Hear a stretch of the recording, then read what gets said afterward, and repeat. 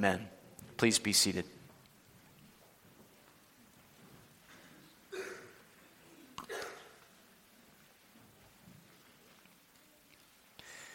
Let's open our Bibles together to the book of Romans, chapter 9.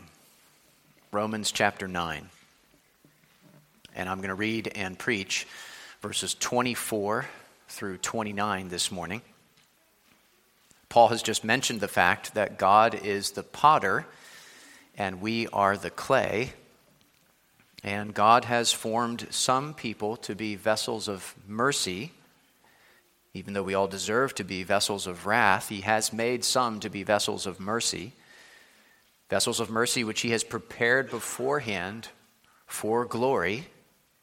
And as believers, each of us cries with thankful tongue, "Lord, why was I a guest?"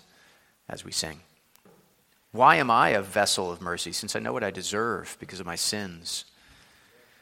But God has made some to be vessels of mercy. And what Paul does in these verses before us this morning is he talks about who those vessels of mercy are. They include both Jews and Gentiles. Not only Jews, but also Gentiles. And in fact, there are many Gentiles, but only a remnant of Jews. But it is all by his amazing grace. And we're going to look at that together and see what we can glean from it with God's help. So let's pray for his help. And then we'll begin. Let's pray. God, we thank you for your sovereign mercy and for the fact that we are recipients of your mercy. We deserve to be vessels of wrath, but you have made us vessels of mercy. And we pray that as we look at these verses together, that you would open our eyes to the truths you've revealed to us by them, and sanctify us by them as we receive them in faith. Help us to understand these truths and to see the importance of them. And most of all, help us to see how amazing your grace to us really is. We pray in Jesus' name. Amen. Romans chapter 9, I'll start at verse 23 so we can get a running start, and I'll read down through verse 29. This is the word of God. In order to make known the riches of his glory for vessels of mercy, which he has prepared beforehand for glory. Even us, whom he has called, not from the Jews only, but also from the Gentiles. As indeed he says in Hosea, "Those who were not my people, I will call my people. And her who was not beloved, I will call beloved. And in the very place where it was said to them, 'You are not my people,' there they will be called sons of the living God." And Isaiah cries out concerning Israel, "Though the number of the sons of Israel be as the sand of the sea, only a remnant of them will be saved. For the Lord will carry out his sentence upon the earth fully and without delay." And as Isaiah predicted, if the Lord of hosts had not left us offspring, we would have been like Sodom and become like Gomorrah. As you can see in your sermon notes, we're going to talk first about Jews and Gentiles in verse 24, then many Gentiles, verses 25 and 26, and finally a remnant of Jews in verses 27 through 29. So first, Jews and Gentiles. Again, Paul's just mentioned vessels of mercy in the previous verse. And now he's talking about who those vessels of mercy are. Look again at verse 24. Even us, whom he has called, not from the Jews only, but also from the Gentiles. So who are the vessels of mercy? They include both Jews and Gentiles, those whom God has called effectually to himself in salvation. This was always God's plan, to call not only Jews, but also Gentiles. Think of the promise he made to Abram all the way back in Genesis chapter 12, verse 3. "And in you, Abram, all the families of the earth shall be blessed." Not just the family of Abraham, Isaac, and Jacob, but all the families of the earth, all the nations of the earth. Or as Paul said in Galatians 3, and the Scripture, foreseeing that God would justify the Gentiles by faith, preached the gospel beforehand to Abraham, saying, in you shall all the nations be blessed. The vessels of mercy prepared beforehand for glory, those whom God calls effectually to himself in salvation, include not only Jews, but also Gentiles. Romans 3:29 and 30. Or is God the God of Jews only? Is he not the God of Gentiles also? Yes, of Gentiles also, since God is one, who will justify the circumcised by faith and the uncircumcised through faith. Even us whom he has called, not from the Jews only, but also from the Gentiles. God doesn't make just one kind of vessel of mercy. He makes all kinds of vessels of mercy. God calls all kinds of people out of the world and into the church. He saves people from every tribe and language and nation under heaven. And he brings them all together into one us. Notice Paul says, even us whom he has called, not from the Jews only, but also from the Gentiles. So as Christians, as those who've been called by God, we have brothers and sisters in Christ among ethnic Jews and among ethnic Jamaicans. We have brothers and sisters in churches in central Pennsylvania and in Central Africa. We share a common faith in Christ with Christians in the UK and in the Ukraine.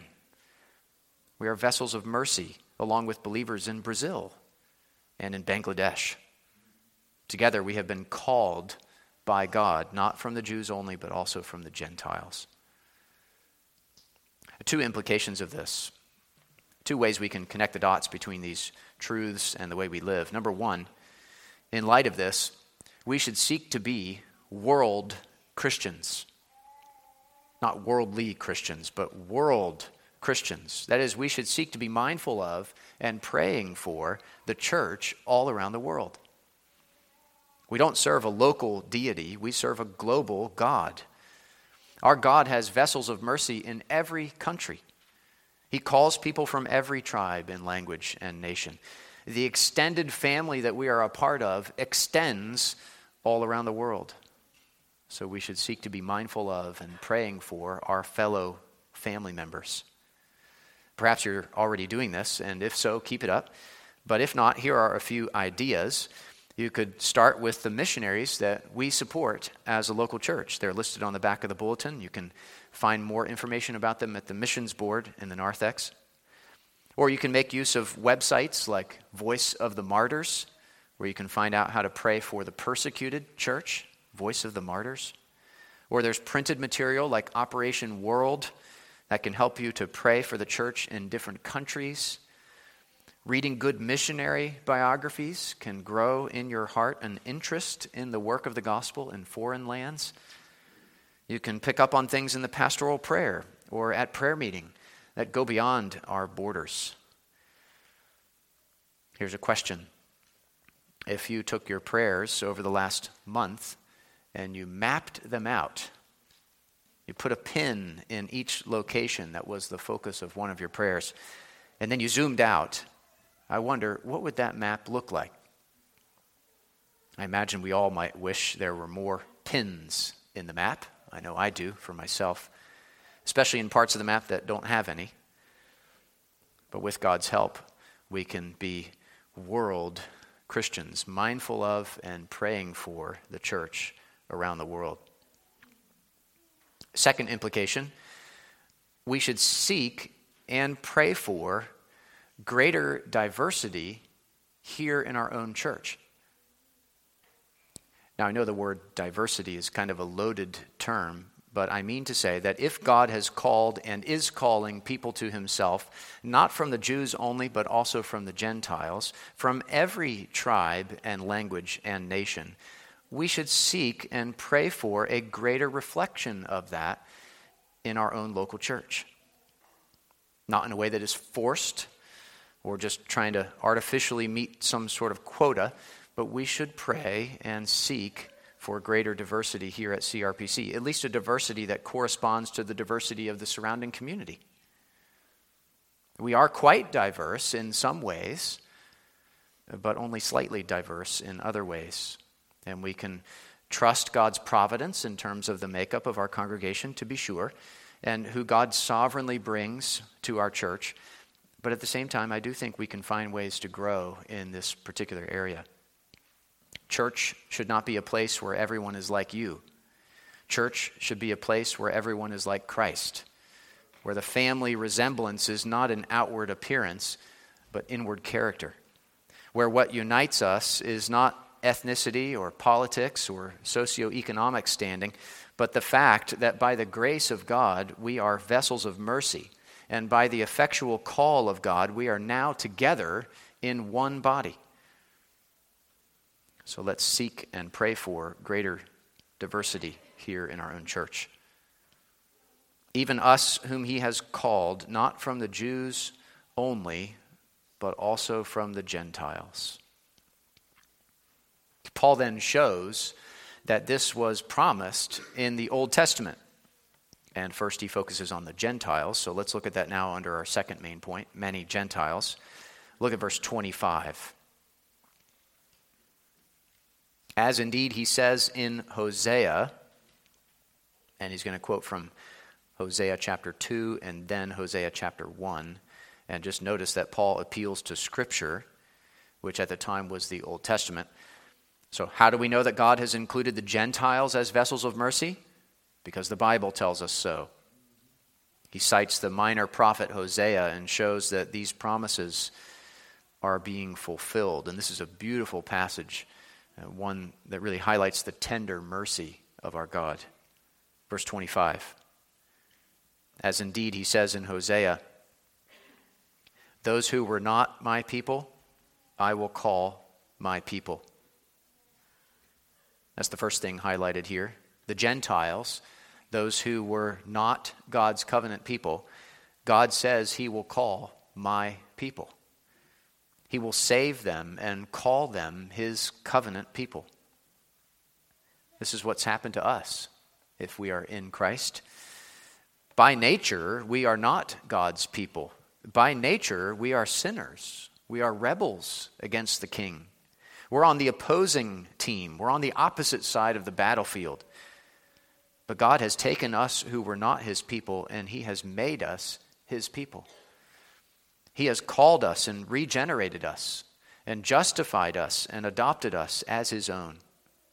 Like a king taking some of his enemies who were fighting against him on the battlefield and transforming them and making them citizens of his own kingdom, even members of his own royal family. I will be your God and you will be my people is a promise that is woven through all the pages of the Bible. And it is a promise that is fulfilled through Jesus Christ.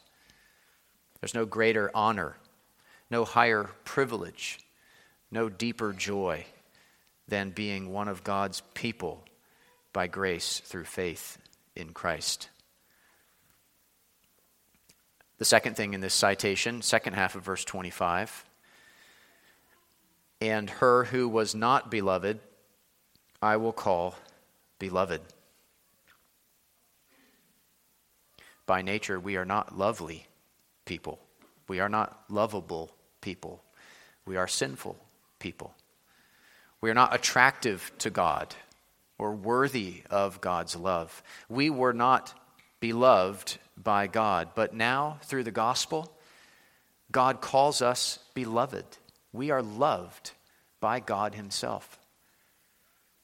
As Paul said at the beginning of this letter, Jesus Christ our Lord, through whom we have received grace and apostleship to bring about the obedience of faith for the sake of his name among all the nations, including you who are called to belong to Jesus Christ, to all those in Rome who are loved by God and called to be saints. Grace to you and peace from God our Father and the Lord Jesus Christ. Often we spend a lot of time a lot of energy trying to get others to love us. But if we have the love of God, we have all. Christ loved the church and gave himself up for her, Ephesians 5 says, that he might sanctify her, having cleansed her by the washing of water with the word, so that he might present the church to himself in splendor, without spot or wrinkle or any such thing, that she might be holy and without blemish. Christ is our bridegroom, and he loves us, his bride. He will never be unfaithful to us. Even when we are unfaithful to him, he will love us. He will call us beloved. Third, verse 26, and in the very place where it was said to them, "You are not my people," there they will be called sons of the living God. In the very place is not, it seems, referring to a single place like Jerusalem. Rather, it's referring to every place around the world where God calls people to himself. So this is a great missions text. In the very place where it was said to them, "You are not my people," there they will be called sons of the living God. So in the remote villages of Papua New Guinea, there those who were not God's people will be called sons of the living God. In the urban centers of China, there they will be called sons of the living God. In the mountains of Tibet, there they will be called sons of the living God. On the islands of the South Sea, there they will be called sons of the living God. By nature, we are children of wrath, not children of God. By nature, we are sons of the devil, not sons of God. But by grace, through faith, we become children of God. But to all who did receive him, who believed in his name, he gave the right to become children of God. John 1, verse 12. Earlier in this letter, Romans 8:14, for all who are led by the Spirit of God are sons of God. Galatians 3:26, for in Christ Jesus you are all sons of God through faith. 1 John 3:1, see what kind of love the Father has given to us, that we should be called children of God. And so we are. 1 Peter 2:9 and 10. But you are a chosen race, a royal priesthood, a holy nation, a people for his own possession, that you may proclaim the excellencies of him who called you out of darkness into his marvelous light. Once you were not a people, but now you are God's people. Once you had not received mercy, but now you have received mercy. What should we do with these truths? Two things. First, we should take the gospel to the world. If God's plan is to call people to himself in salvation, not only from the Jews, but also from the Gentiles, and if his plan is to save people from every tribe and language and nation, then we should take the gospel to people in every tribe and language and nation.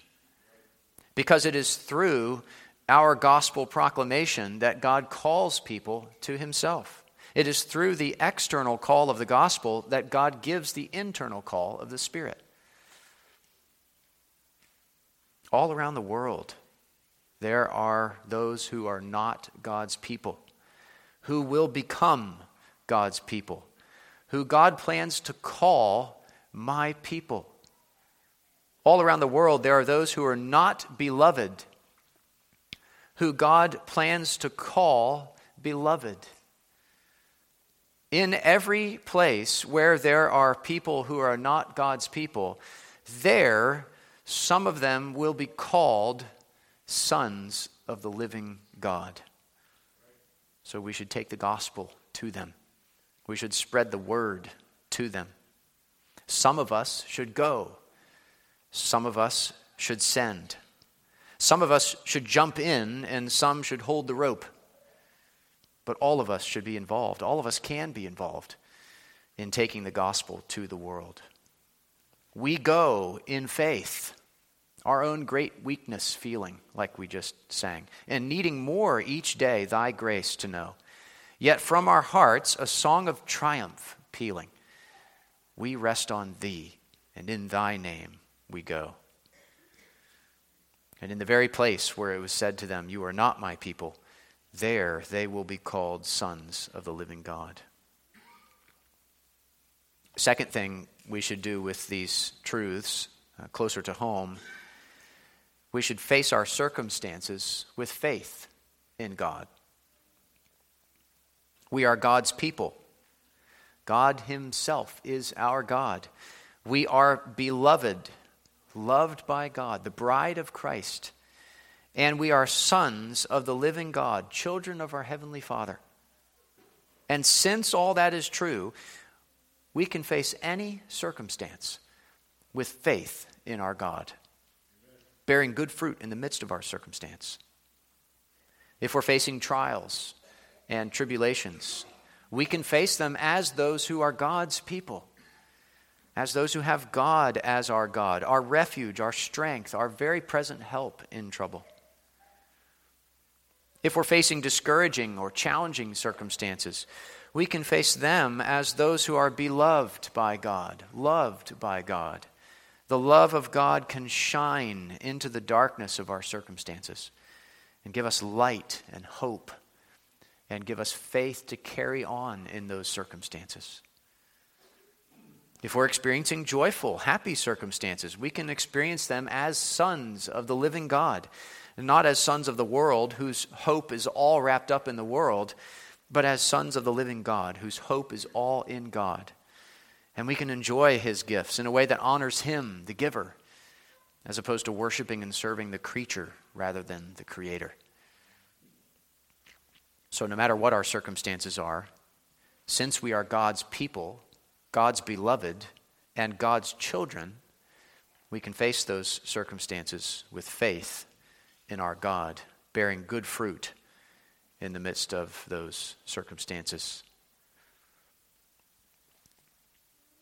So God has prepared vessels of mercy from every tribe and language and nation, not only from the Jews, but also from the Gentiles.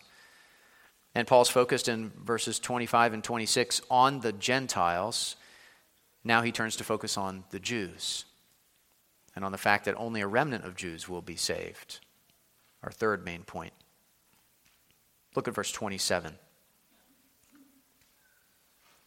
And Isaiah cries out concerning Israel, though the number of the sons of Israel be as the sand of the sea, only a remnant of them will be saved. For the Lord will carry out his sentence upon the earth fully and without delay. Paul's quoting from Isaiah, and he says that Isaiah cries out concerning Israel. That is, he proclaims and declares and heralds this important word regarding Israel.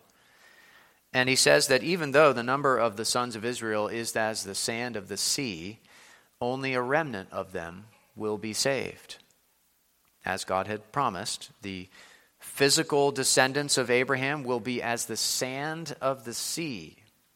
So kids, you can imagine for a moment, if you were to scoop up a handful of sand when you were at the beach, imagine how long it would take for you to count all those little grains of sand in your hand.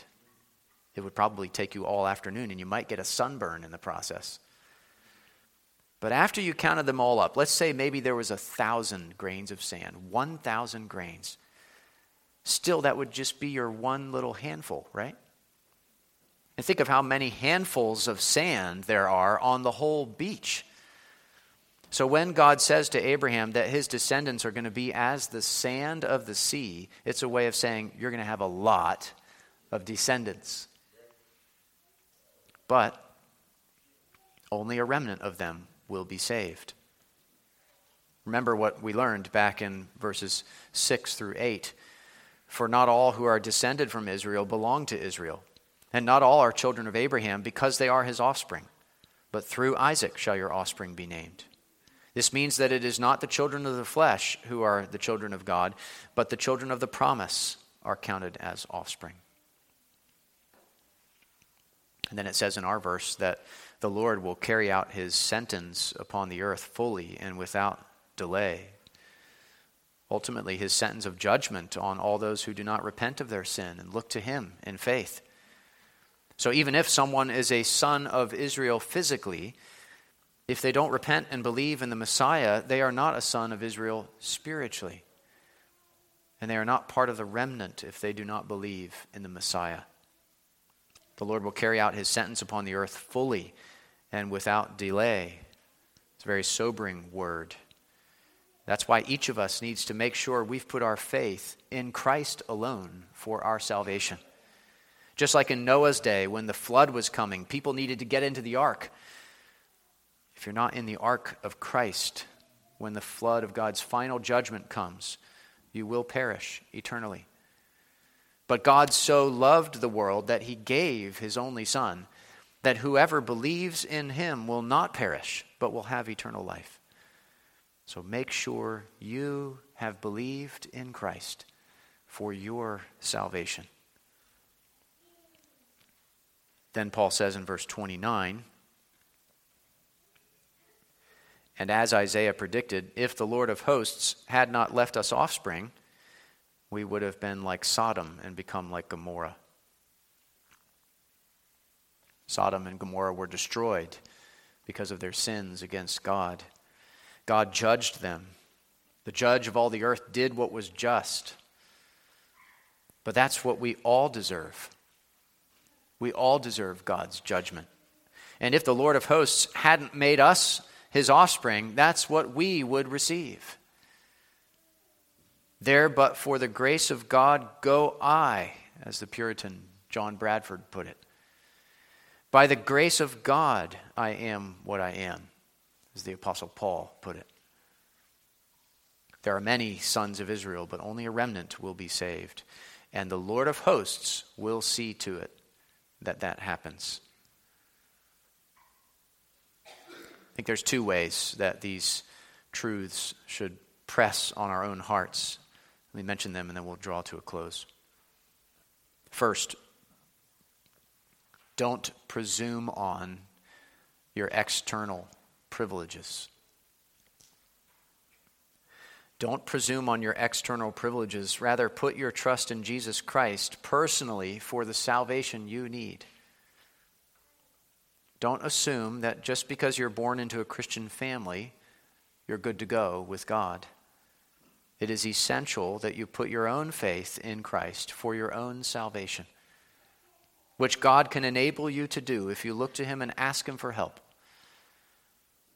Don't assume that just because you're a member of this church, you've been baptized, you take communion, you tithe, you're here on every Sunday, and so on. Don't presume on those external things and assume that because you have them, you are right with God. That's what many of the Israelites did. But only a remnant of them were truly saved. We can't look good on the outside, but be rotten on the inside. If an apple was like that, you would throw it away, cast it aside. We need to sincerely trust in the Lord, in our hearts, on the inside. So we pray with David in Psalm 51, create in me a clean heart, O God, and renew a right spirit within me. Don't rely on your external privileges. Put your trust in Christ. Rely on Christ alone. Second, and finally, praise God for his amazing grace. If it weren't for the Lord of hosts and what he has done for us, we would be judged like Sodom and Gomorrah for our many sins. But God in his great mercy has made us vessels of mercy. God has called us to himself in salvation. He has called us his people. He has called us beloved. He has adopted us as sons of the living God. And it's all by his amazing grace. It's not because of anything in us. It's because of everything in him. It was his grace that taught our hearts to fear his judgment because of our sin. And it was his grace our fears relieved through the gospel, through the work of Christ. It's his grace that has brought us safe thus far, his empowering grace, his preserving grace. And it's his grace that will lead us home. Let's pray together.